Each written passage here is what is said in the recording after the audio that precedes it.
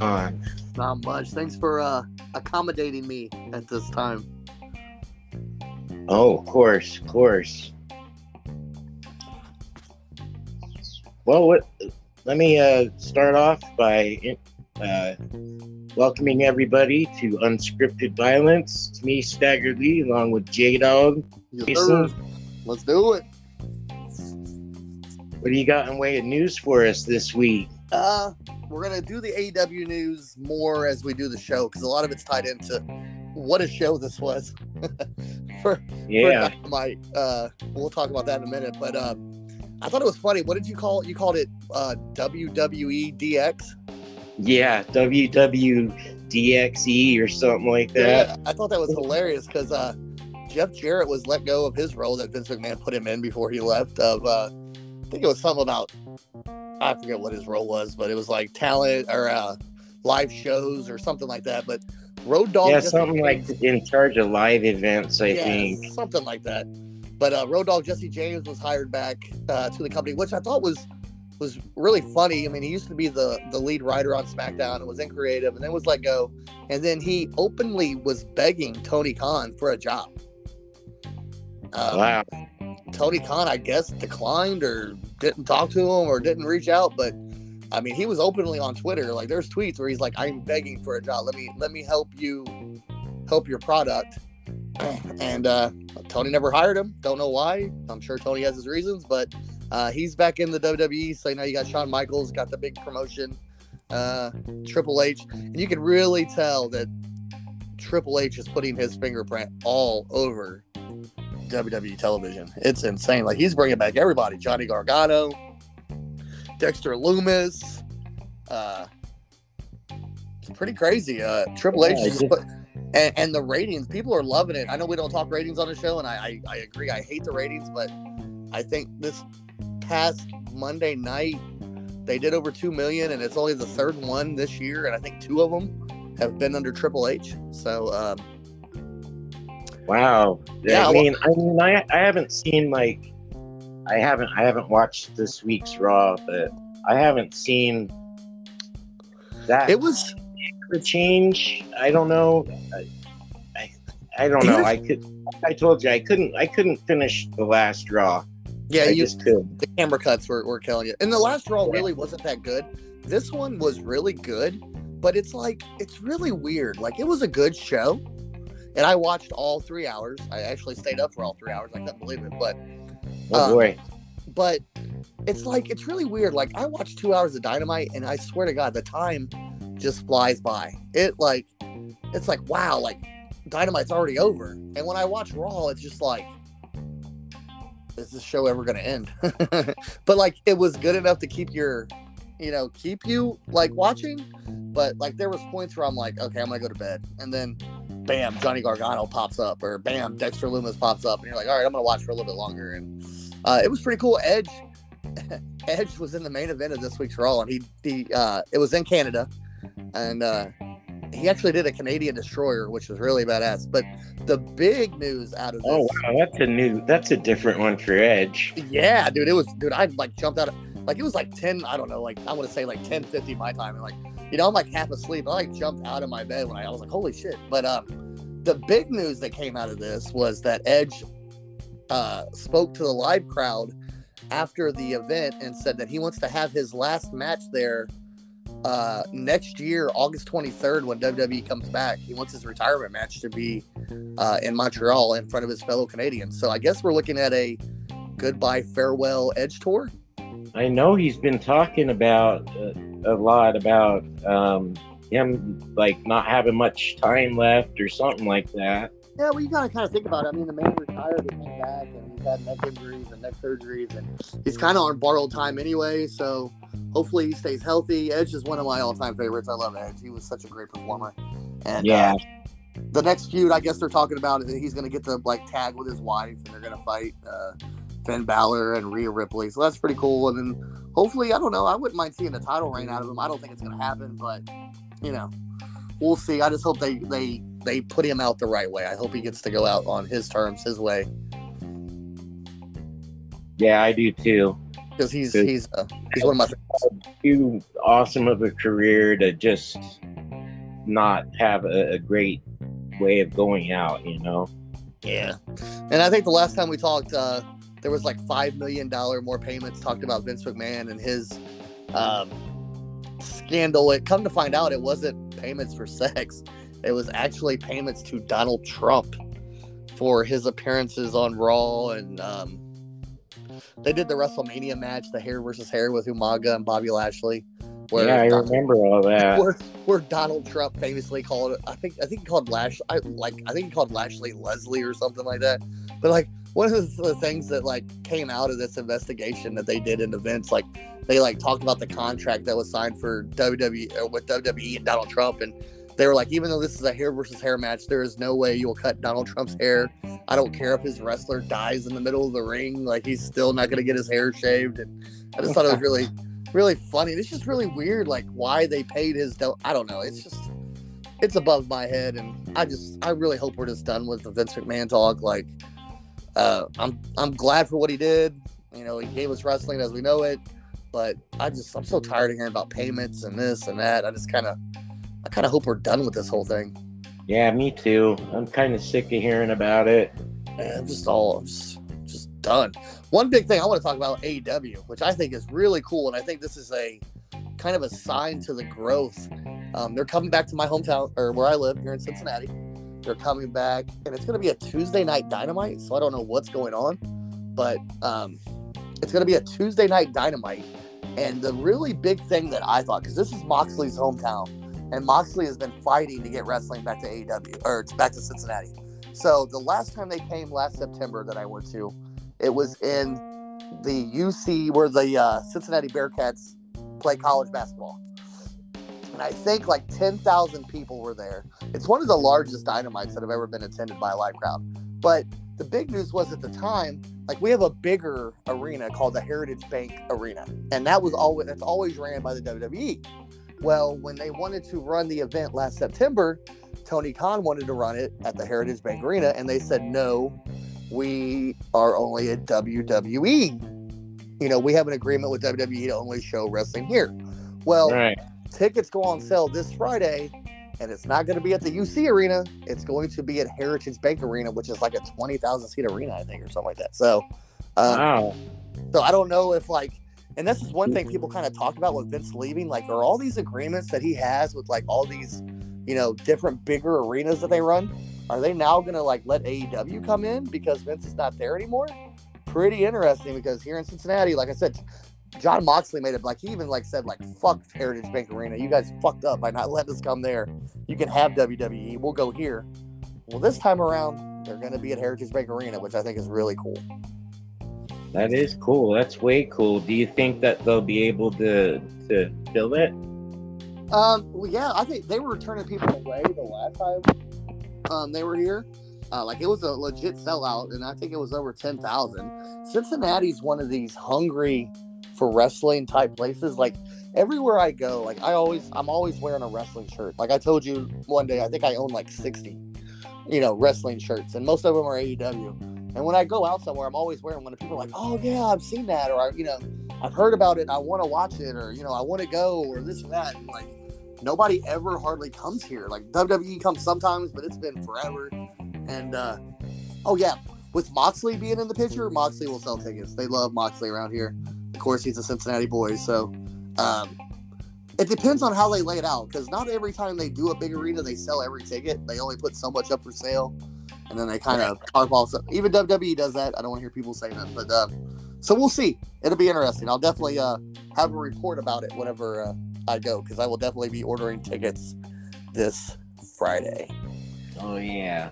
And I think everything else is really like all news-wise is centered around this Dynamite, which was a pretty explosive episode. Me and you even got into it. Yes, we did. We did. I mean, it was that good though. And that's what, every good movie, every good sporting event or sporting team or what, when you get passionate about something, when you can argue with somebody and then be like, hey, okay, we're cool or whatever, but just to like how you feel, like when you get in your feelings like that, I think that's really cool and just kind of shows to like what kind of show this was. Because this was, I mean, no pun intended, this was a Dynamite show. It was. I loved it from beginning to finish. So the only downside I have to say with it is there was only 4 wrestling matches in it. Well, and I think, yeah, but you got to think, Garcia and Danielson was what, 30-something minutes? Yeah, it was about half an hour for them, and the Bucks and Omega match was like 20-something minutes, right? Yeah, it was like 20 minutes for them. But there was a lot of, well, as we'll talk about, a lot of in-ring promos. Yeah. So when we talk about news, and when you start talking about the CM Punk promo, I want you to stop after you get to the Adam Page part. I got a bunch of news about that, and then we can keep going. Oh, okay. Okay, bet. So the show, it opened up with kind of a trailer introduction that combined House of the Dragon with clips of AEW in it, and I thought it looked really awesome. Mm-hmm. It got me ready to watch this Dynamite. Looked really cool. The whole theming they did. And CM Punk gets in the ring, gets on the mic. He said he tried to put his best tough guy game face on, but the crowd just made him smile. And then he called out Hangman Adam Page to have a rematch for the title against him that night. And he's waiting, and Hangman doesn't show up. Well, I think the big key to this is he said, I have 2 pieces of business, one not important and one important, and I'm going to get to the not important first. Okay. Yeah. So, the internet was ablaze the next day because Meltzer came out and said that this was not scripted, that he first reported this was Punk going into business for himself. And then Fightful came out with a report saying, Meltzer's right, this wasn't planned, nobody knew it was going to happen, blah, blah, blah, blah, blah. So then the truth comes out. So me and you've been doing this podcast for a few months now, right? Yeah. Probably a good, almost 3 months, I think. So do you remember when it was a Dynamite, when Paige cut a promo? It was right before, it might have been the Go Home show before him and Punk at Double or Nothing. And we were both like, what is going on with this promo? Is he turning heel? It doesn't make sense. What the fuck is he talking about? Do you remember that? Yeah, was it when he said, I came to save AEW from you? Yeah, and he was talking about workers' rights and this and that. So here's what happened. This all stems about Colt Cabana. You know Colt Cabana, right? Yeah. And do you know the relationship between Colt Cabana and CM Punk? I know they were close at one time, and then their friendship had a big falling out, and it was a big public thing. But you don't know why, right? Okay, I don't know why. Yeah. Okay, so when Punk left WWE 8 years ago, he walked out, and when he walked out, it was after the Royal Rumble. I want to say the next, which is in Cleveland, which I think is where part of this goes. But it was in Cleveland. He walked out, and then he was fired on his wedding day. And then 8 months later, or not 8 months, was it 8 months? It was November. Colt Cabana has a big podcast, and he was one of the first wrestling podcasters. Now, when CM Punk first started wrestling, him and Cabana were best friends. They came up together.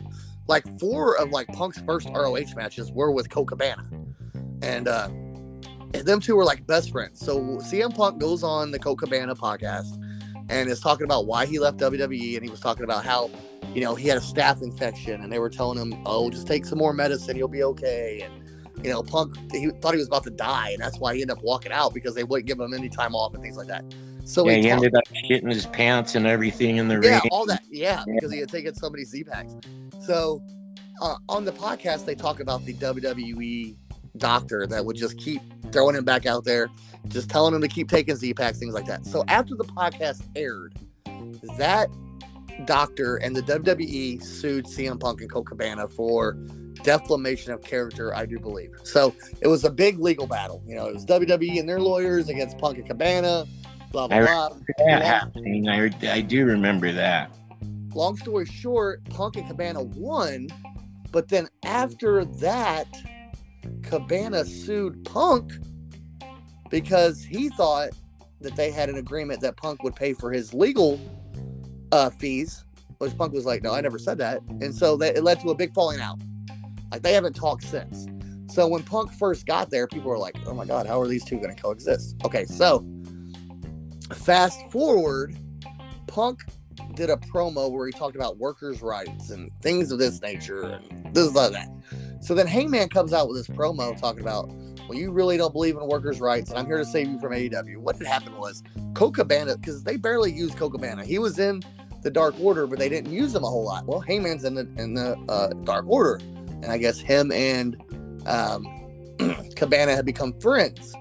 So when they came out here, when he was talking that promo, he was really given, like, Punk had no idea he was going to come out talking like this.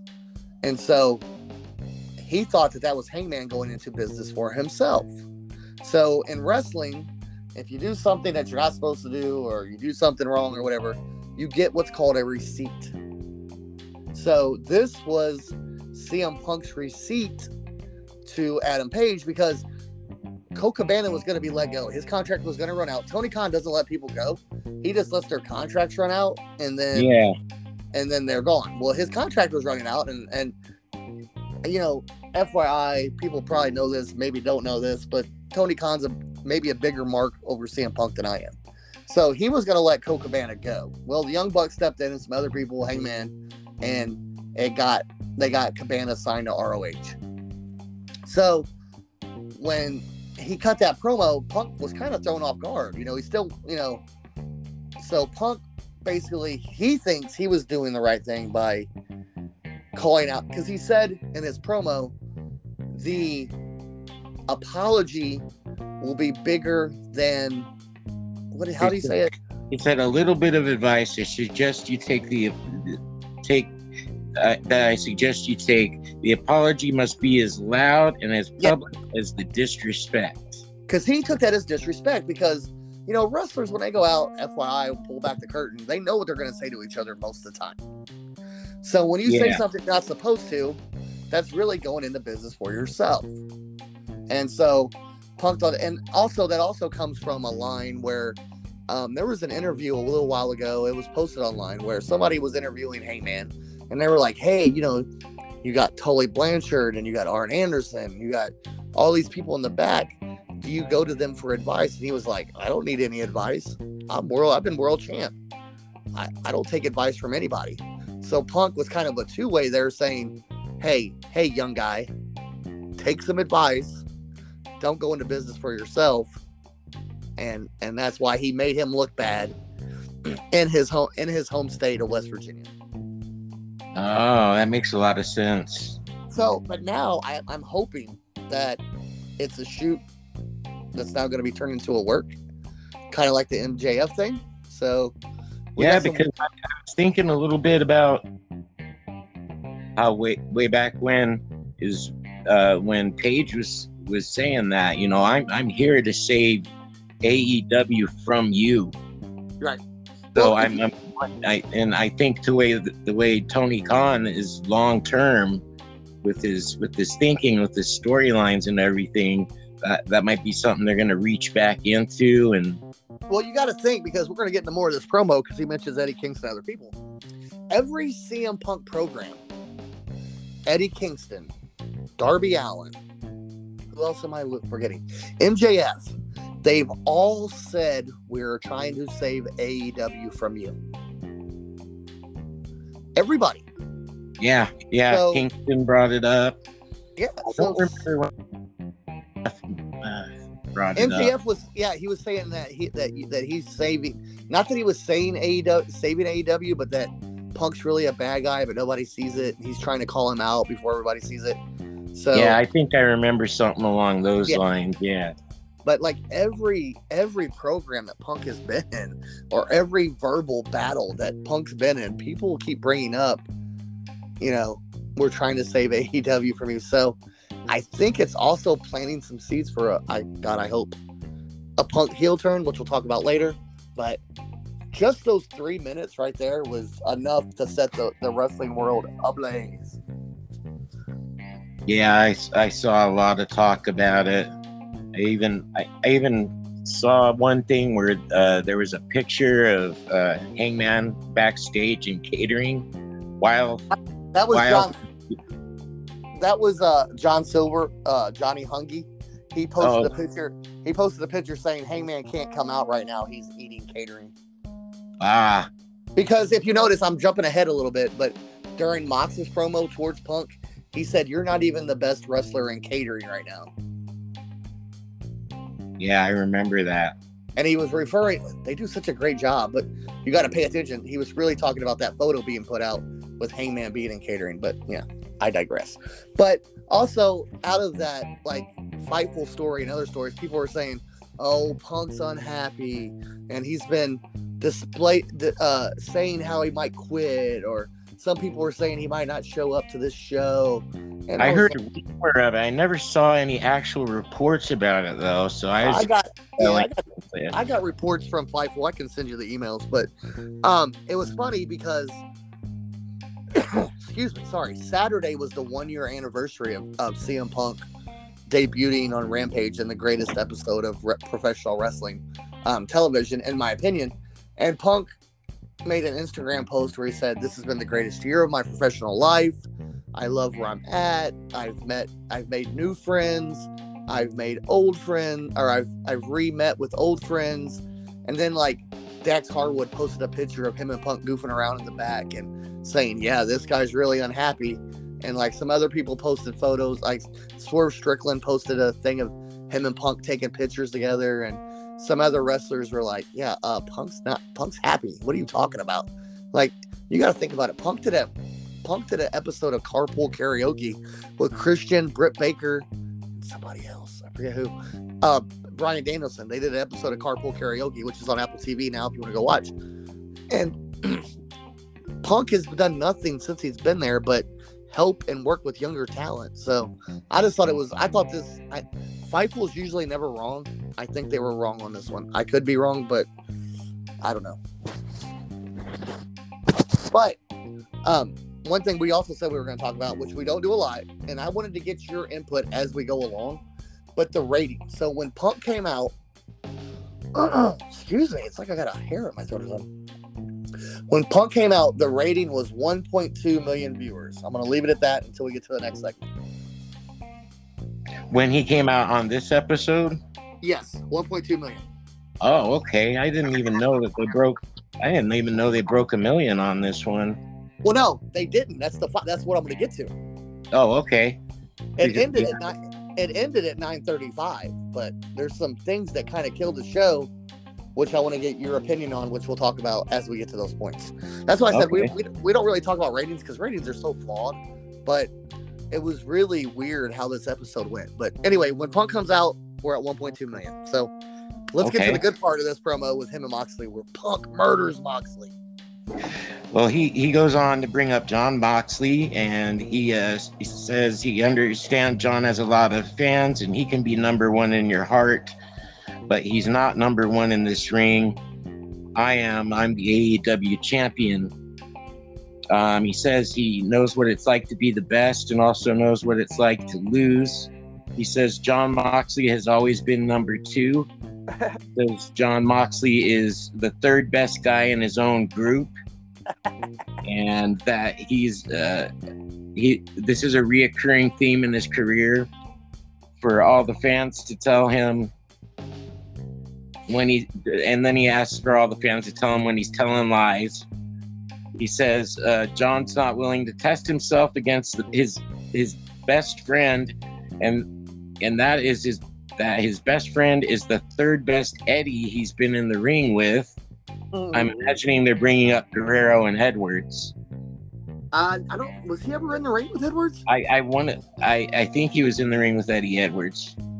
I read online where it was somebody else. I can't think of who it was, but I don't think it was Eddie Edwards. But okay, that's who I thought with Impact when he was in Impact for that.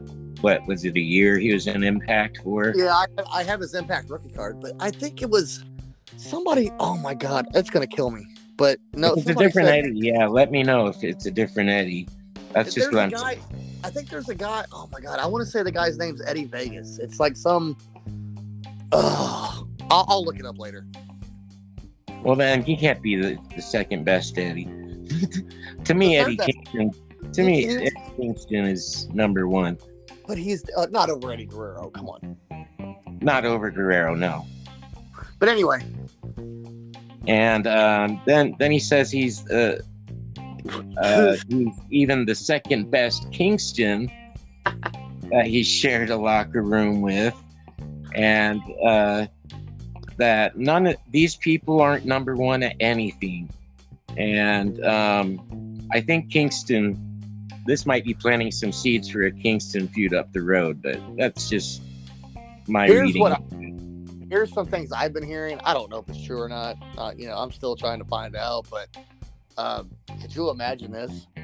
CM Punk versus Eddie Kingston for the world title in New York City at Grand Slam. Oh, God, that would be huge. Oh, my God. I'd love to see that. Oh, my God. Could you imagine? I just love to see Kingston in the title picture, period. Well, Punk's a smart businessman, and I'm jumping ahead because there's some other things I want to talk about, but Punk dropped Kingston's name for a reason. There's always a reason. Yeah, that's what I think too. So I think it's going to come back to him. And when he said the third best member of his group, he was talking about Claudio and Danielson, but Punk is the one who came up with the Shield. So I was thinking he was talking about the Shield is what I was thinking. Well, the first time he said he's the third best member of his group, and that's a reoccurring theme in his career. And he's talking about he was third best in the WWE behind Roman and Rollins, and now in AEW he's behind Claudio and Bryan Danielson. Which is funny because when the Shield first made its appearance, I always thought, I was under the impression in the first little bit there that Jon Moxley was the leader. Dean Ambrose. But then Dean Ambrose. But then over time, because Punk came up with the line of gotta save Roman. And so Roman was always their big star, just fans weren't ready for it. And Rollins kind of took the ball and ran with it when he turned on him. So some people look back on their career right now and say that. But you know what the funny thing was? And I want to mention this real quick, that Seth Rollins, because I haven't watched the whole GCW and I'm trying to get it done because I want to podcast it with you, but I've seen like only so many matches. But Seth Rollins was at the GCW event cheering on Jon Moxley. Was he? I didn't even notice that. Yes, sir. He was there. I'll send you the picture. Yeah, send me a picture of that. I got to find it on Twitter. It'll take me a while. But yeah, he was there. He was, there's a picture taken of him peeking behind the curtain watching the match. That's fucking awesome because that was a pretty fun match, actually. Oh, God. Well, okay. Anyway, this is an AEW. Okay, anyway. Yeah, then you're getting into Effie and all that. And yeah. He's a different cat. Yeah. Yes, he is. But he says once again, tell me when I'm telling lies again. And then... And hey, I want to interrupt you real quick. Don't you think those are heel words? This is what I was going to bring. I have it in parentheses in here. Oh, my bad. That he's showing some heel tendencies in this promo. Yeah. I thought he so was. The whole thing where he starts feeling snow angels when Moxley's music played, he done that in ROH and he also did it in WWE. Well, Moxley on one of his death matches in GCW does snow angels in the broken glass, shirtless. Yeah. Ain't that crazy? So it's like I think was he mocking him? Was he? Well, he's been doing it since his ROH days. Like somebody posted a picture on Twitter and they're like a timeline of like him doing it in ROH. He did it in WWE. He's doing it again now. I think he did it before he got hurt too to somebody. But anyway, may have. We'll have to go back and see. But he says he looks forward to facing Moxley at All Out, and that Jon Moxley isn't even the first John he's beaten for the championship belt in Chicago. Moxley's music then hits. Punk does Snow Angels in the ring, and this is where I put it. It's kind of heel shit that Mox is Yes. doing. Mox gets on the mic and says, "Look out, ladies and gentlemen, CM Punk is dropping pipe bombs and doing what he does best, writing checks with his mouth that his body can't cash and shaking around his foot." He says that the microphone and all the words you spit into it don't mean shit, and either do either of their belts. And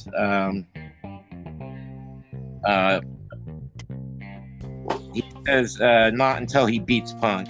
Then Mox says he's the heart and soul of AEW, and every time they call him interim, it makes him think of Punk, and that makes him sick.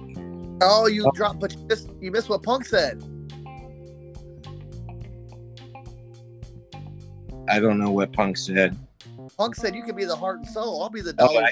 That was right after that. Punk said John can be the heart and soul all he wants. He'll be the dollars and cents. Oh, I love that line. Then that was very good. And then Mox throws a couple more insults, tells Punk to do something about it, and he doesn't think he's gonna do shit. Punk says that if he touches Mox now, he's afraid Mox is gonna bleed all over him. Yes, sir. Then they get into each other's face. Punk shoves Mox. Mox kisses Punk, and then they both start in at it, and security comes in to pull them apart. And this is one of the best pull apart brawls I've ever seen on TV. It looks so real. It looked so organic. Yes. The way it all happened, even the insults, just the way they were coming back and forth at each other. Somebody on Twitter, I keep referencing Twitter, but somebody put it like in black and white and put it up against, I think it was Rock and Cena, how when Rock first came back, them two like hated each other and were like he called him a fruity pebble wearing son of a bitch and things like that. It was so good.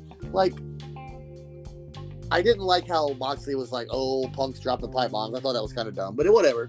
It kind of fits Mox's character. I thought it was hilarious. But I thought it fit Mox's character, but you like, and people don't want to know this because FYI, I'm going to pull back the curtain. There's so many photos online, and I'll send them to you too, where like Punk and Moxley are hanging out and, you know, hugging each other and smiling and hanging out. These are two guys that know they can do business together. It just felt, and you got to remember, when Moxley went to treatment, Punk was the only one that came out and said, "I'm glad John's getting better." I think Kingston did too, but Punk came out and said, let's get time and stuff like that. But I forget what he said exactly, but yeah, he put him over on being in treatment and getting the help he needed. Punk's good friends with his wife. They did that backstage show on WWE for a while, but this finally felt like Punk on the microphone, and Moxley's like the great, it's almost like Austin Rock, Punk, Moxley, like this, they both feed off each other so well, and they got me and you divided. We were arguing about it. I mean, fans are divided. I had to apologize the next day to make sure we were okay. I did. It was just and like you said, the pull apart. Just usually when you see a pull apart, it's like they're just throwing haymakers and not looking. Like these two wanted to fucking hurt each other. It was so good. The look on CM's Punk face, I don't think I've ever seen him look that genuinely angry. And Punk looked jacked, bro. Did you see them arms? He looked jacked. Yeah. He's been putting in some work. But this was just great. Like I told you, I think when this was going on, because I think you were still at work, that this was like the greatest opening to Dynamite I've ever seen. Like it was just Punk, going after Hangman, going after Kingston, going after Moxley. I remember you kept sending OMG. Yeah, it was so good. And I did that again when they announced the match, and I didn't want to tell you yet. But just so good. It just set the tone for this Dynamite. Yeah, it was a great segment. And then we go backstage, and Tony Schiavone's interviewing Powerhouse Hobbs. He asked why Hobbs attacked Ricky Starks a few weeks ago. Hobbs just basically cuts across. Ricky said he didn't even care about winning or losing, and Hobbs he goes on to say that Starks hid behind him because he knew Hobbs would get the job done. He says he not only breaks backs, but he breaks necks. Yeah. And as far as QT, he's got something for them too. Give me more Hobbs. Give me more Hobbs. Give me more Hobbs. Give me more Hobbs. He's great without a mouthpiece. I didn't think he would do so good without a mouthpiece. Well, like I said, he's been working with Punk in the back and things like that. And sometimes you just have to let these people shine.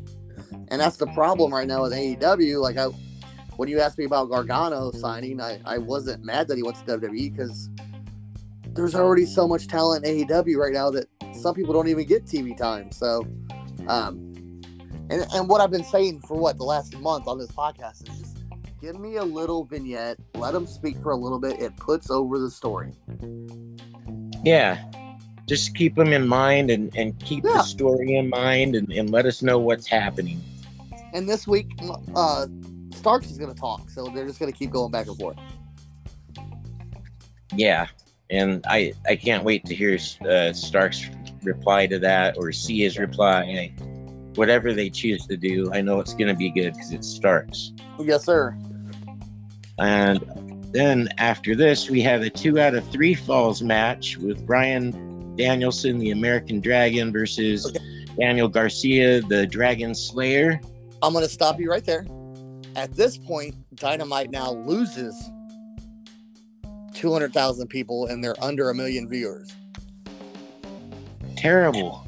Those viewers missed out on one of probably the best. This was a pay-per-view quality match. Excellent. But do you think people are getting tired of Danny Garcia? I don't know. It's not Danielson. It can't be Danielson. But Danielson, well established. I think also they kind of I would have introduced Ricky the Dragon Steamboat instead of just showing him. Yeah, they kind of just panned to him and they're like, "Oh, he's going to be the guest timekeeper for this bout," and I guess he was the guest timekeeper for the whole night. Yeah, but this match was a banger. Yeah, it was awesome. Chris Jericho was on commentary for this. Like I said, Ricky the Dragon was the guest timekeeper, and both of them just looked great from the get-go of this. Garcia in the first fall of this turns it's like a leg triangle choke. He turns that into a pile driver. Oh my god. This had me cringing, and I was fearing for Danielson on this. I don't think Danielson needs to take a pile driver. I don't know who produced this match, but why a pile driver on Danielson of all people? Danielson does this to rib people. He knows how everybody thinks about him. And when I was watching it, if you watch it, looked like it connected. I mean, it looked like he got spiked. I was watching it and I'm like, all right, tuck your chin. Tuck your chin. Yeah, because his head was back. It was back. And then he tucked his chin right at the last second. He couldn't have timed it any more perfect. And I think I sent you a message saying, I think I just saw the greatest pile driver in my life. It was, oh man, I was seriously scared for Danielson on that. And he does that on purpose. He wants to fuck with the fans, which is fucking hilarious. He thinks it's hilarious. Well, joke's on me. Yep, he does. He does that to people because he knows everybody cares about him. And he knows that he can make the match look great. So he likes to rib the wrestling fans. So yeah, they made it look so good. Yeah, so good. It was so good.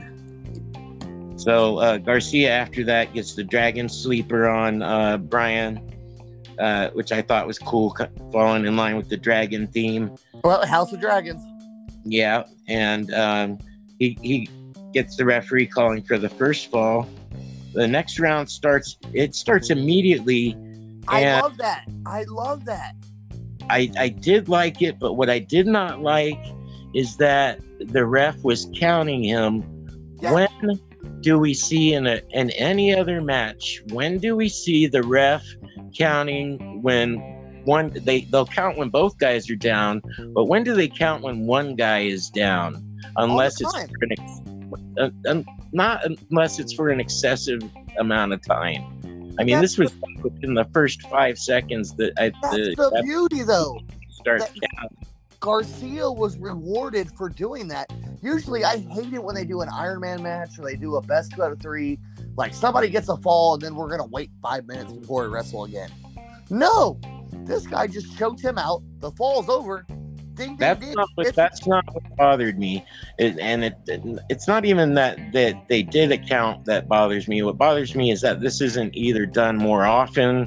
It like makes me wonder, well, what are the rules of the match? Maybe that should have been explained more. Well, I think what you're doing is you're rewarding the person that got the fall. Like, hey, he did this good move. He knocked him out. All right, the first fall's over. We're going straight to round 2. Right. I thought it was great. I loved it. I thought it was refreshing. I thought it was amazing, and I thought it helped. It gave like I don't know what I'm trying to say here, but it gave like a priority that he won the match that way. So we're gonna go right into the count. Then explain the rule a little bit better, I guess, and what a 2 out of 3 falls match entails. Because this is the first one I think that they've had in AEW. Do you want Justin Roberts to do it at the beginning, or do you want him to have a graphic up? Something. Even if the commentary explains it to the crowd at home. Well, I think they did when they started counting. I think Excalibur explained, like, hey, we're going right to the second fall. Maybe he did. It's just a little bit. I don't know. I thought it was fantastic. Well, Danielson is opened up and bleeding at this point, and then Garcia some kind of awkward looking elbow strikes onto Bryan. Just the way he does them, it doesn't look right to me. Maybe he needs. It looked phony, honestly. The way he was raining them down, it was like too slow of a motion or something like that. It wasn't how Bryan does them. And nobody does it like Bryan does it. No, nobody does. Well, maybe Tony Deppen. Oh God, here we go. No, I'm just playing. But anyway, he gets onto Bryan from a dragon sleeper position, and Danielson manages to tie him up and roll up Garcia for a pin, winning the second pinfall, making it 1-1. After that, Danielson hits an incredible looking release German suplex on Garcia. What's that? I know CM Punk says he's the best in the world, and I would agree with it, but the best wrestler, the best professional wrestler in the world right now has to be Bryan Danielson. Danielson, yeah, right now, there's no question it's Danielson. It's like moved like this, like he was on the second rope, Garcia's on the top rope, and he does a release German. It just looks amazing. Both, and he makes his opponent look amazing. Yeah, like he made Garcia. Garcia's a made man. Oh yeah, from the first match. I mean, yeah, and this match, yeah, he was the one that made it look great, and that both men at this point, they're looking beat and exhausted. Garcia hits a Boost Psycho knee for the near fall. Garcia's now bleeding from a sort of tug of war that was done between them and the ring post, and they're just bashing each other's face into the ring post. There's a point where both men are exchanging elbows. Garcia's selling the pain and the exhaustion, and during this time, I had to point this out, he rests his head directly onto Danielson's cock. I knew you were going to say something about that. You're a sick fuck. The crowd was laughing about it. I was laughing. I mean, it's hard to miss. I was like, couldn't you just put your head somewhere above or below that point? Did that be right there? People posted a bunch of pics after. I was like, oh my God, get the fuck out of here. But anyway. Well, that wasn't my highlight of it, but it was, I just had to point it out. It looked like something Effie would have done. Oh my God, yeah, here we go. But anyway, at least we didn't start yourself off or something. But anyway. But Brian manages to get the LeBell lock onto Garcia. The ref calls for the bell, gives him 2 falls for the win. After the match, Danielson he extends his hand to Garcia, and Garcia looks like he's gonna extend his hand back. Before he gets a chance to shake hands, Jericho attacks Brian from behind and keeps attacking him. Garcia kind of pulls Jericho around, pulling him off of Brian, and it pisses off Jericho. Jericho points his finger at Garcia. Garcia swats it away, and the crowd ends up chanting, "You're a wrestler," as Garcia exits. That was so great. That was perfect. Perfect end. The crowd did that. The crowd did that on their own. I know. Oh, bro. I love AEW crowds. Oh yeah, without a doubt. And here's the thing, like it's again, I keep going back to it, but it's long-term storytelling. If you remember when Danielson and Moxley, when Danielson first came back and they were talking, they were going to have their match where like Moxley said, "I won't team with you unless we bleed together," blah blah blah. Danielson said, "What if we started a faction that had Lee Moriarty and Daniel Garcia's and the Wheeler Yutas of the world, and we formed them into into fighting machines like us." Well, they got Wheeler Yuta now. So now are they getting Daniel Garcia and then the Jericho Garcia? Like if you don't know, do you know Garcia's history at all? I don't know. I didn't even know who Garcia was before AEW. So, like, I want to say 2 or 3 years ago, don't quote me, but he was in a really, really, really, really, really bad car accident. And a lot of people thought maybe his wrestling career was going to be over. And actually, they also thought his life might be over. And I was reading something about that. And his family started a GoFundMe. And you want to know the 2 people that paid the most money to this GoFundMe? Tony Khan and Chris Jericho. And so, like, yeah, I remember Chris Jericho's such a generous guy in real life. He does it a lot. So, like, the real life story, Jericho helped save his life. So now you're pulling me off of this guy you just fought with. You owe me. So the story just tells itself. They talked about it a lot on the ROH match with Wheeler Yuta and Daniel Garcia on that pay-per-view, and just unbelievable. I hope they tell that story a lot more, but Jericho's a stand-up. That's right. That's where I have heard it before then. It was on that pay-per-view that they explained all that. Yeah. So it was just great. It was a great match. Oh my God. It was I think I messaged you that I think I just saw the greatest match I've ever seen on Dynamite. It was amazing. Yeah, you did. It was just, and the thing about it was it lost so many viewers. I couldn't believe it. Those viewers missed out. But it's almost like I think it would, and I don't like him at all, but it might have been Bischoff, it might have been somebody else, and it was like the reason you don't do like a maybe a long best 2 out of 3 or a long Iron Man match on TV, it's because the fan doesn't have to watch the whole match. They just have to watch the ending to see who wins. Yeah. It's almost like a basketball game. Like if you don't like pro basketball, you want to keep everybody on the edge of their seat, so they want to see what's going to happen next. So in a 1-on-1 match, you have to watch the whole match because the first ball wins. But if it's the best 2 out of 3, and we all know professional wrestling, we know somebody's going to win the first. We know somebody's going to win the second. So we don't have to turn in until the end to see who wins the third. Yeah, I mean, but people missed a great. Yeah, they missed a great. This was fantastic. They did. They missed out, and they missed out on further things to happen too. Well, we're gonna get there. Wait till we talk about the next segment. Go to the next segment. All right. So we got Tony Schiavone backstage. He's with Swerve in Our Glory and Private Party, and they just basically talk about their match coming up on Friday's Rampage. Nothing too special about that. But then Tony Nese and Smart Mark Sterling are headed towards the ring, and Jon Moxley hits Nese from behind, grabs a mic, calls out CM Punk. Guess what happened to the ratings here? Did they spike back up? Spiked back up to 1.1 million people. I don't get it. When? How did people know to tune in at that part? I think of it as a lot of people like flip through TV, and it was also, if I'm not mistaken, I think it was close to the top of the hour.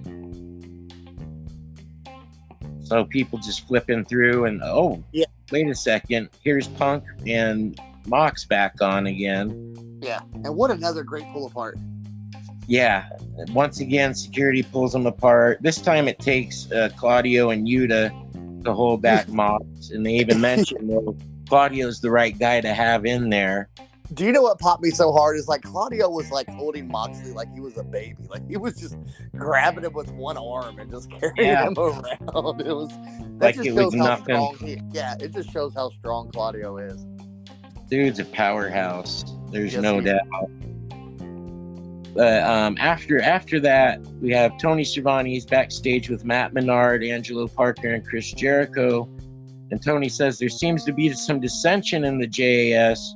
Jericho says he's going to give a pass to Garcia, and how next week he wants to talk to Garcia face to face in the ring to see where he stands, basically. And in comes Ricky Steamboat, and he puts down Jericho, says it's all the same. It's the same old Jericho that he was 14, 15 years ago. And you know why he said that, right? Well, because it kind of is the same Jericho, because he was still wearing the Lionheart. They had a WrestleMania match 14 years ago. Oh yeah, that's right. That was easily forgettable. Yeah. Wasn't that the one with Mickey Rourke at ringside? Yeah, at ringside, yeah. Yeah, that was garbage. Yeah. But he says that Garcia is best being mentored by Bryan Danielson. Jericho. He's not wrong. Well, yeah, he's not. And Jericho tells Steamboat he hasn't liked him for 15 years to stay out of his business. Parker then grabs Steamboat, and as Steamboat's trying to leave, and he's telling him to stay out of Jericho's business, repeating it as he grabs Steamboat by the throat. Steamboat then gives a palm strike / chop to Parker, knocking him down, and says, "Look at me now." Yeah. Wow, that was cool. That was cool. Well, it was a good use of the dragon character. Yeah, I liked it. It was good. It did what it was supposed to do. It was really good. Yeah. Next, we have the Varsity Bonds, being Bryman Pillman Jr. and Griff Garrison, versus the Gun Club, Austin Gunn, Colton Gunn. They're with Billy. I don't know how I felt about this, because it was a fast squash match onto a really good tag team. I think they could have put another tag team in their place. It didn't have to be the Varsity Blondes. Well, I think the reason for it was because Punk and Mox went so long in the opening segment. Sometimes you got to cut stuff short. Maybe that's why. But and Danielson and Garcia went 30 plus minutes too. Yeah, that's true. But they basically Colton put a move called the Colt 45, which I must not have noticed him do before, because it's a pretty badass move. Hell yeah, it is. Kind of a double chicken wing. Yeah. Almost. What do I want to say? Cody Rhodes finisher. Oh, I know what you're talking about. Yeah. It's kind of a cross between that, but he gets the crossroads. Crossroads. I just said it. Yeah, the Crossroads. Then after the match, Billy gets on the mic telling him that's what I've been trying to tell you in the past couple of weeks. Tells him he knows he's been hard on him, but he's proud of him. And he gives him a big hug. Then we see Stokely Hathaway start to walk down the ramp. And Billy stares him down, only to get attacked by Austin and Colton. Out come the Acclaimed, Max Caster and Anthony Bowens. And the two of them run into the crowd. The Gun Club runs into the crowd. They pick up Billy and they do the scissor me daddy ass thing. Scissor me daddy ass. Scissor it's me. Getting tired. I love it. Getting tired. What? They can do so much better. No. So much better. No. With the Acclaimed. I cannot wait to buy me a Scissor Me Daddy Ass t-shirt, and I will wear it fucking everywhere. Scissor me daddy ass. Scissor me daddy ass. I love it. It's so fucking funny. It's so fucking funny. You can love it. I don't. Hey, I love it, and the AEW crowd loves it. The AEW Galaxy, as Angelo Parker said. The AEW Galaxy. Scissor me daddy ass. That's the fucking greatest thing ever, dude. It's so funny. I wish they had something better for the Acclaimed. No, it's the 2020s. It's the 2020s. They need to be fighting for the championships. They need to be going against Swerve and our Glory. They still can, because Billy Gunn's fighting his son this week with the Acclaimed at his side. But you know what? Scissor me, daddy ass. Scissor me. I love it. Okay. Well, next we have an even worse. Hey, I got some news. Max Caster came out, and he said, I don't know if it's true or not, but he said he's a virgin and he doesn't want people to make fun of him. Do you know who his girlfriend was? No. Your girl. Who, Chris Statlander? Yeah, they broke up. They broke up? Yeah. Oh. And he's still a virgin? Really? But anyway. Wow. I find that hard to believe. Maybe he's just saying it to get some heat. I don't know, but... Yeah, he's saying it. The guy's a jokester. He came out in an interview and said that he's a virgin. He doesn't want fans to make fun of him. Yeah.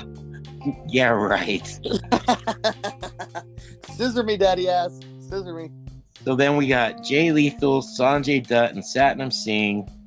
You know, whenever we see each other, I'm going to make you scissor me. I'm just saying. Okay.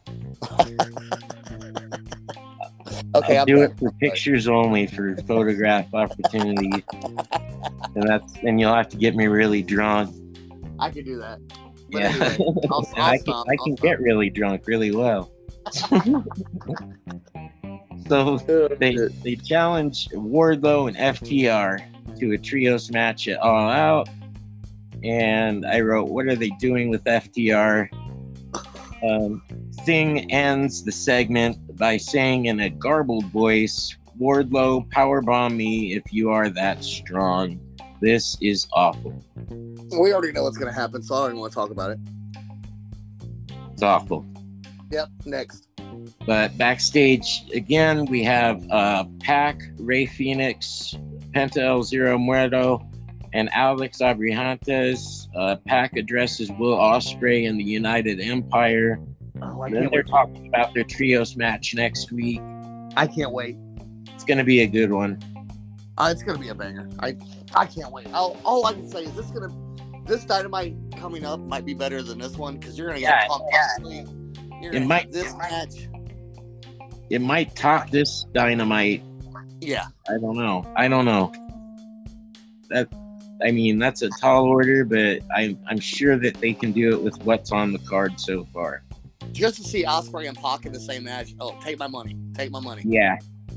That's going to be good all the way around. But next we have Jungle Boy coming out. He gets on the mic. He cuts a promo on Christian and challenges him to a match at All Out. Christian comes out and he climbs into the ring. He basically tells Jungle Boy he doesn't want to fight him. He wants to fix this, go on another run, and he promises to take Jungle Boy to the promised land. The crowd chants bullshit. And I love this when Christian said, they've never accomplished anything in their lives. They don't know what they're talking about. And he says, at the end of the day, we're family and I love you. And you're like a son to me. Come back home. Opens his arms and Jungle Boy proceeds to take him down.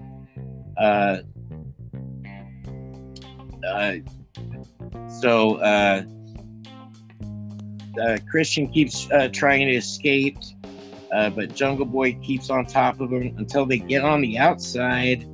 When a low blow, Christian gains the upper hand for a little bit, and then Jungle Boy gets Christian. He slams him into the stairs, traps his arm in the stairs, and stomps on his arm. And out comes security to break this one up. Yeah, I'm confused here.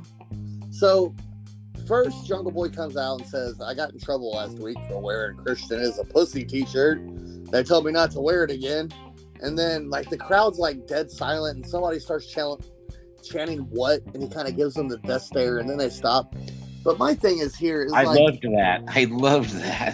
It was cool. It was cool. But my problem with this segment was, why is the babyface getting the upper hand on the heel? That could be you need part of storytelling. Well, you need the heel to have the upper hand because you want to have the babyface getting cheered to win.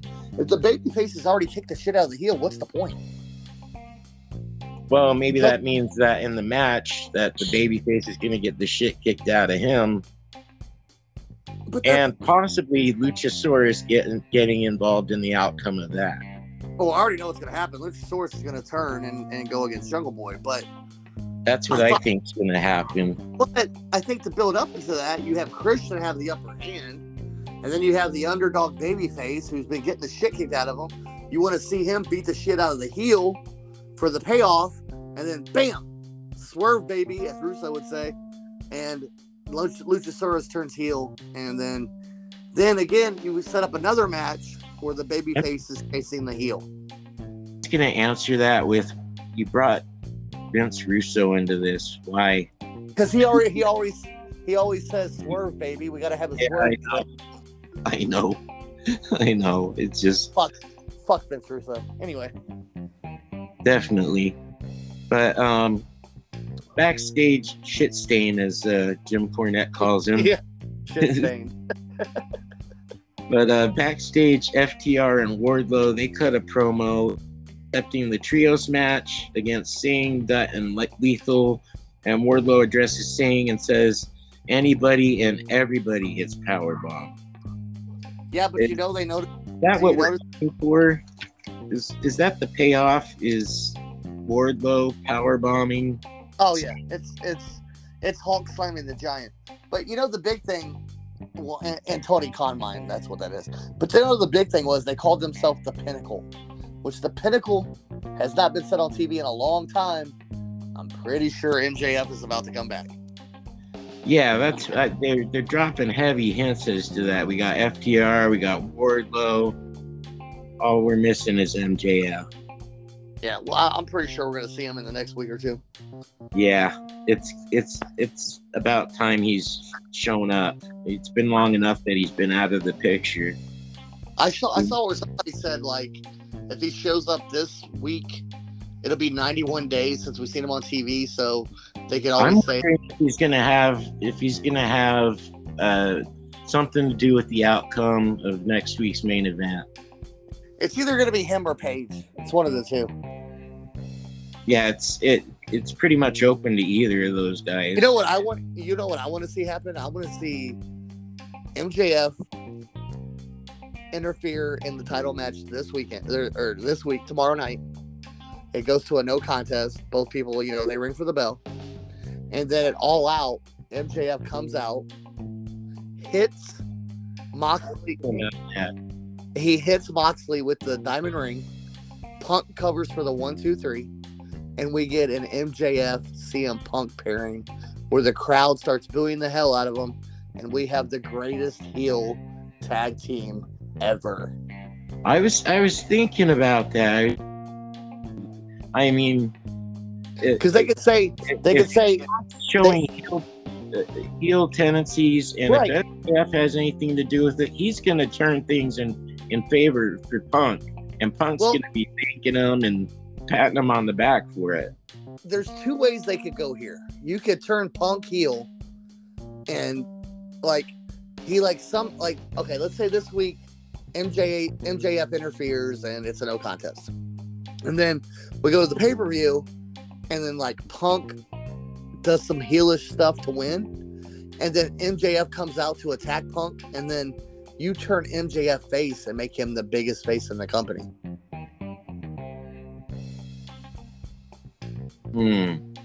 MJF is see it. I don't see that. It could be. The best heels always make the greatest faces also. I'm just saying, if it happens, you heard it here first. MJF strikes me as that heel for life type guy, though. Sometimes you got to turn face, though. You don't want your character. I'm just saying, it could happen. It could happen. Not likely. I don't know. Hey, when I'm right, you can send me a case of Fireball. Okay. All right. It'll be the little mini bottles of Fireball, but it'll be a case. Hey, that's what I'm drinking right now, bro. Oh, there you go. Yeah. But anyway. I'm in Utah where they don't sell mini bottles. Oh my God, I couldn't live there. Yeah, it's terrible. Yeah. But anyway, at least we can drink out here. Yeah. At least we can drink. It could be worse. But then next we have Kylan King versus Tony Storm. Oh, FYI, when this match started, the rating was at 880,000. Ooh. You know what? And the thing is I love Kylan King, and I have waiting for her to get onto the main roster, and she was with AEW, and then they had her do a few matches, and they wanted to sign her to a deal, and she said, I want to go do the indies first for a while to get my name back up. So then she's doing great She's doing great. Right. Well, then she comes back with a bigger name profile in this match with Tony Storm, and she's actually also going to be on this week's Dynamite, facing one of my favorites, Britt Baker, DMD. Yes, that will be a match. Yes, sir. But anyway, sorry to interrupt. I'm a fan of both of them. So they show Thunder Rosa looking on backstage onto a monitor. This turns out to be a great match overall. I think King demonstrates her match, and I wrote what I just said. It's time to get her off of Dark and everything, get her on the main roster. But the match ends with what's that? Is it just me, or are you over Thunder Rosa's reign as much as I am? Oh yeah. I think everybody is.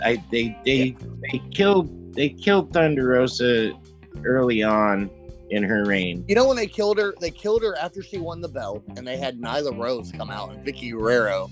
Exactly. Yeah, they killed it right there. That was and that's what they've done to every women's champion. Is who do they bring out? Nyla Rose first. Well, first here's the thing. Center. That's the first female that gets a crack at them. And they did it with her, and everybody was sick of it. Not that it's right, wrong, indifferent, whatever, but if you look back when Tony Khan is a big fan, it's like ROH, Attitude Era, there wasn't a lot of women's matches. So I don't think he values women wrestling as much as somebody else does. And I think his point could be, well, look here, Punk and Moxley are getting 1.2 million. When I put on the women, they're getting 880,000. Yeah, but he's not doing it the right way. I'm just saying, I think he could justify it, and that's just me. But that would seem like something that would come out of his mouth too. Right? You know what I'm saying? Yeah. Definitely. Yeah. So, but the match ends with Storm hitting a swinging DDT, followed up by a pendulum DDT for the win. That ass move she does in the what do they call it? The ass quake, or what do they call it? Sweet Cheeks music. She can give me Sweet Cheeks music anytime she wants. I knew you were gonna say that. I'm just saying, let me be in that bottom room. I'm just saying. Anyway. So Thunder Rosa is shown backstage watching the monitor again, and she's doing like this soft, slow golf clap. Yeah. Showing that she's not enthused. Yeah. Then we get a video package with promos by the Trustbusters and Sunny Kiss, which that combination does not work for me.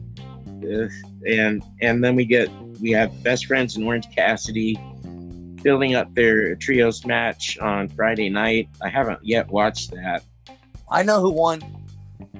Who won? Best Friends. Oh, okay. Yeah. Well, they'd be a better choice than the Trustbusters and Sunny Kiss. Yeah. Next. Yep. And then we got the trios tournament match. Rush, Dragon Lee, Andrade El Idolo with Jose the Assistant. I'm glad that they call him Jose the Assistant now. Yeah. Because I can't pronounce his last name. And he's so good on Twitter. He's so good at ringside. He's amazing. And the dude is jacked. Oh, I didn't know that because he's always wearing the suit. Oh no, there's been a couple times where they like ripped off his like clothes or whatever. The dude is jacked, bro. Wow. Does he wrestle? I think he used to. Ah, okay. Yeah. So then, bro. Them, and then we have the Young Bucks, Matt Jackson, Nick Jackson, with Kenny Omega and Don Callis coming with. I had to say that JR's banter with Don Callis is both cringy and nauseating during this match. A funny thing, like again, we're talking about the ratings. So you go from a women's match that was like at 880. When Omega comes out, they're at like 950. And then when the match is over, they're like back down to 830. It's really weird. That's why the rating was so low. It's almost like a majority of the people flipping back and forth between something, waiting for one match to get over and the next to begin. Well, it's almost like they're tired of the Young Bucks. And the Omega, like... I wasn't thrilled for this match. Were you? Well, no, here's the thing. Dave Meltzer reported that Kenny Omega is playing a character where he struggles at first, but then by the time they get to the championship match, he's like great again. So like all the fuck ups and shit that he was doing in this match were on purpose. And to me, it's like, why? Like he wore the compression shirt and the shoulder brace. He's doing it to tell a story. He's trying to tell a story of that he's struggling and he's not like quite up to par. But and that was clear during the match. But the thing is, he's fine. He's doing it on purpose. Yeah, of course. Because there's no way he would be even cleared to wrestle if that shit was still bothering him. I'm sorry, guys. He would not be able to wrestle. And that's the problem. He almost killed Dragon Lee with that V-trigger. Like I told you to go back and watch. He's like grabbing his hand and squeezing it and telling him he's sorry because he hit it too hard. Yeah, I saw him, and it was right after he hit that V trigger. Dragon Lee just went limp as here's my thing, and that's what had me wondering. That's why I asked you. I'm like, was he sandbagging him? Like, did he have the audacity to sandbag Omega? He just actually hit him too hard. But if you ever watch Dragon Lee, like every match he about dies. That's just his thing. But like, I've never seen Dragon Lee before. This is the first time. Yeah, he's big in ROH, but it was just like, if you're gonna come back, like everybody knew Omega was coming back, and everybody wants the cleaner, the match with Bryan Danielson, the stuff like that, and then you give me this, and it's like, okay, like when you told me I was gonna get Omega, the Young Bucks, Andrade, Dragon Lee, Rush, I was expecting a banger, and this was like a clunky ass match.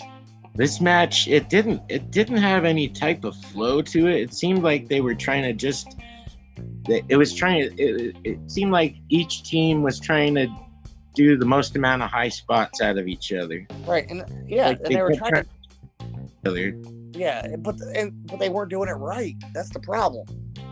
There was no flow to the match. It was just really weird. I agree 100%. Like I was psyched. I was wearing a Kenny Omega shirt. I was pumped. Even the one-winged angel looked horrible. It was just like, ugh. The one-winged angel looked so terrible on this. That's why I was wondering what is going on. What's Dragon Lee's not holding himself up, but he was knocked out. And then to find out he was doing it on purpose? Come on, man. You got to do better. Yeah. There's with that being said, there's no reason to go into the match that heavily. No, it was bad. Yeah. And I don't bother. I did like that flipping suicide dive into the crowd by Dragon Lee. That was pretty. They kicked a little kid. Yeah, I was wondering, was that a kid? Yeah, like what the fuck? They did get him. I don't know. It kind of like put a damper on the end of a great Dynamite. Yeah, that. My thing was, if you were gonna do this story with Kenny Omega, you should have had it be after the Punk promo, and the Garcia Danielson match should have been last. Then on top of it, though, after the match was going off the air, then you see Andrade do a DDT on the Dragon Lee. Yeah, supposedly they're going to show the ending of that on Rampage because they're trying to get people to watch Rampage, but I think because of the match, nobody cares. Rampage isn't that great of a card. Not right now. That's the problem with Rampage. It doesn't have a great card. What happened to Rampage doing? Well, it was CM Punk, but doing over 1 million at one point. Well, because they were having like great matches and they were continuing Dynamite. Now it's just throwing shit together. Like when Dark. It's like a continuation of Dark. Well, it was weird. Like when I went to Dynamite in September, it was the night after the pay-per-view, the Wednesday after the pay-per-view, and on Dark or on Rampage, it was Pac versus Andrade, which was the first match, and then like the next two matches were with Matt Hardy, and it was just like it killed the whole crowd. It was really weird. Yeah. And, like the first match was like the private party, and then the next match was like the bunny or something, and then it was just really weird. It was like Tony stopped caring after that. Well, I on a side note to that, I hope that Jeff Hardy, gets back up to par and everything like that. Oh yeah. But I'm really not hoping for that Hardy's reunion anymore. I'm not. I am if they do it right, and that's the problem. Matt Hardy looks like he's like a shell of his former self. He looks terrible in the ring right now. I don't know what it is. I'd rather see a Jeff Hardy singles run than I would a Hardy's tag team run. He needs to not do that second rope. Yeah. Yeah. The Swanton even looks bad.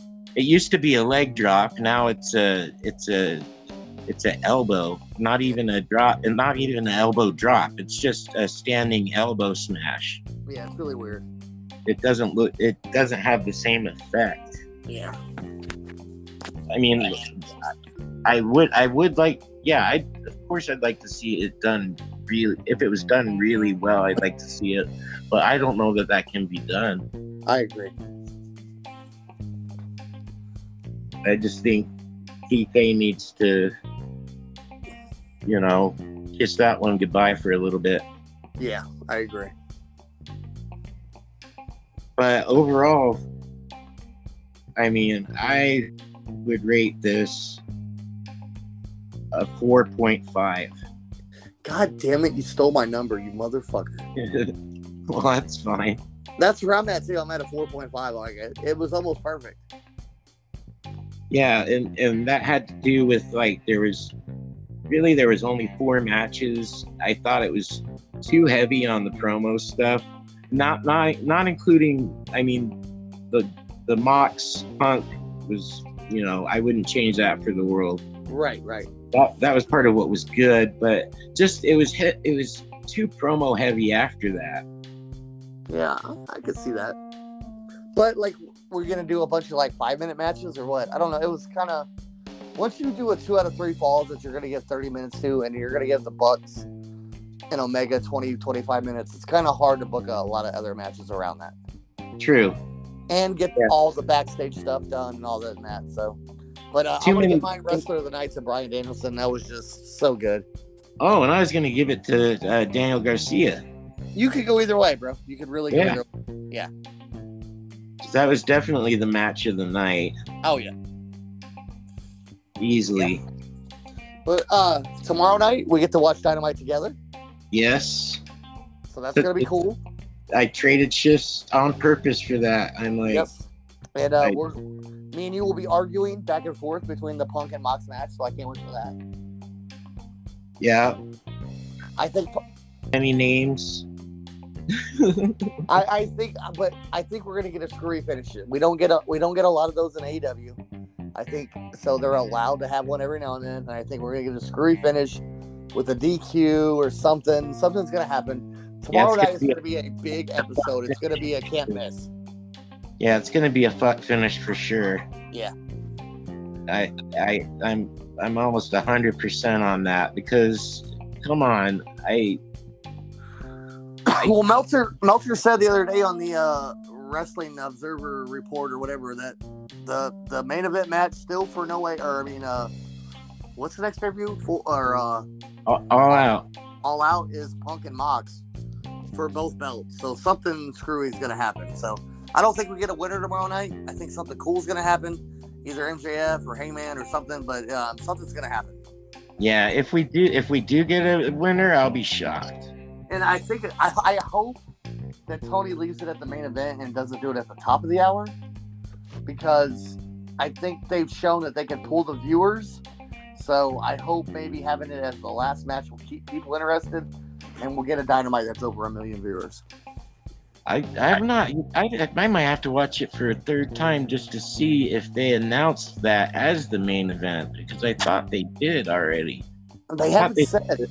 But Tony Khan considers the first match the main event and the last match the main event, so who knows? Yeah. Guess we'll leave it up to him. I guess so.